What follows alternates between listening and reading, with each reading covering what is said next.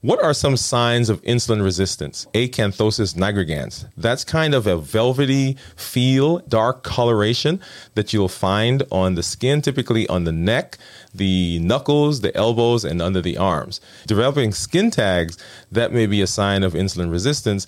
And then, of course, increased weight. If you've not already done so, please go ahead and give us a thumbs up for this video. If you like what we're doing on the channel, please subscribe to our channel by hitting the subscribe button and hitting the notification bell so that you'll be notified when we put new content up.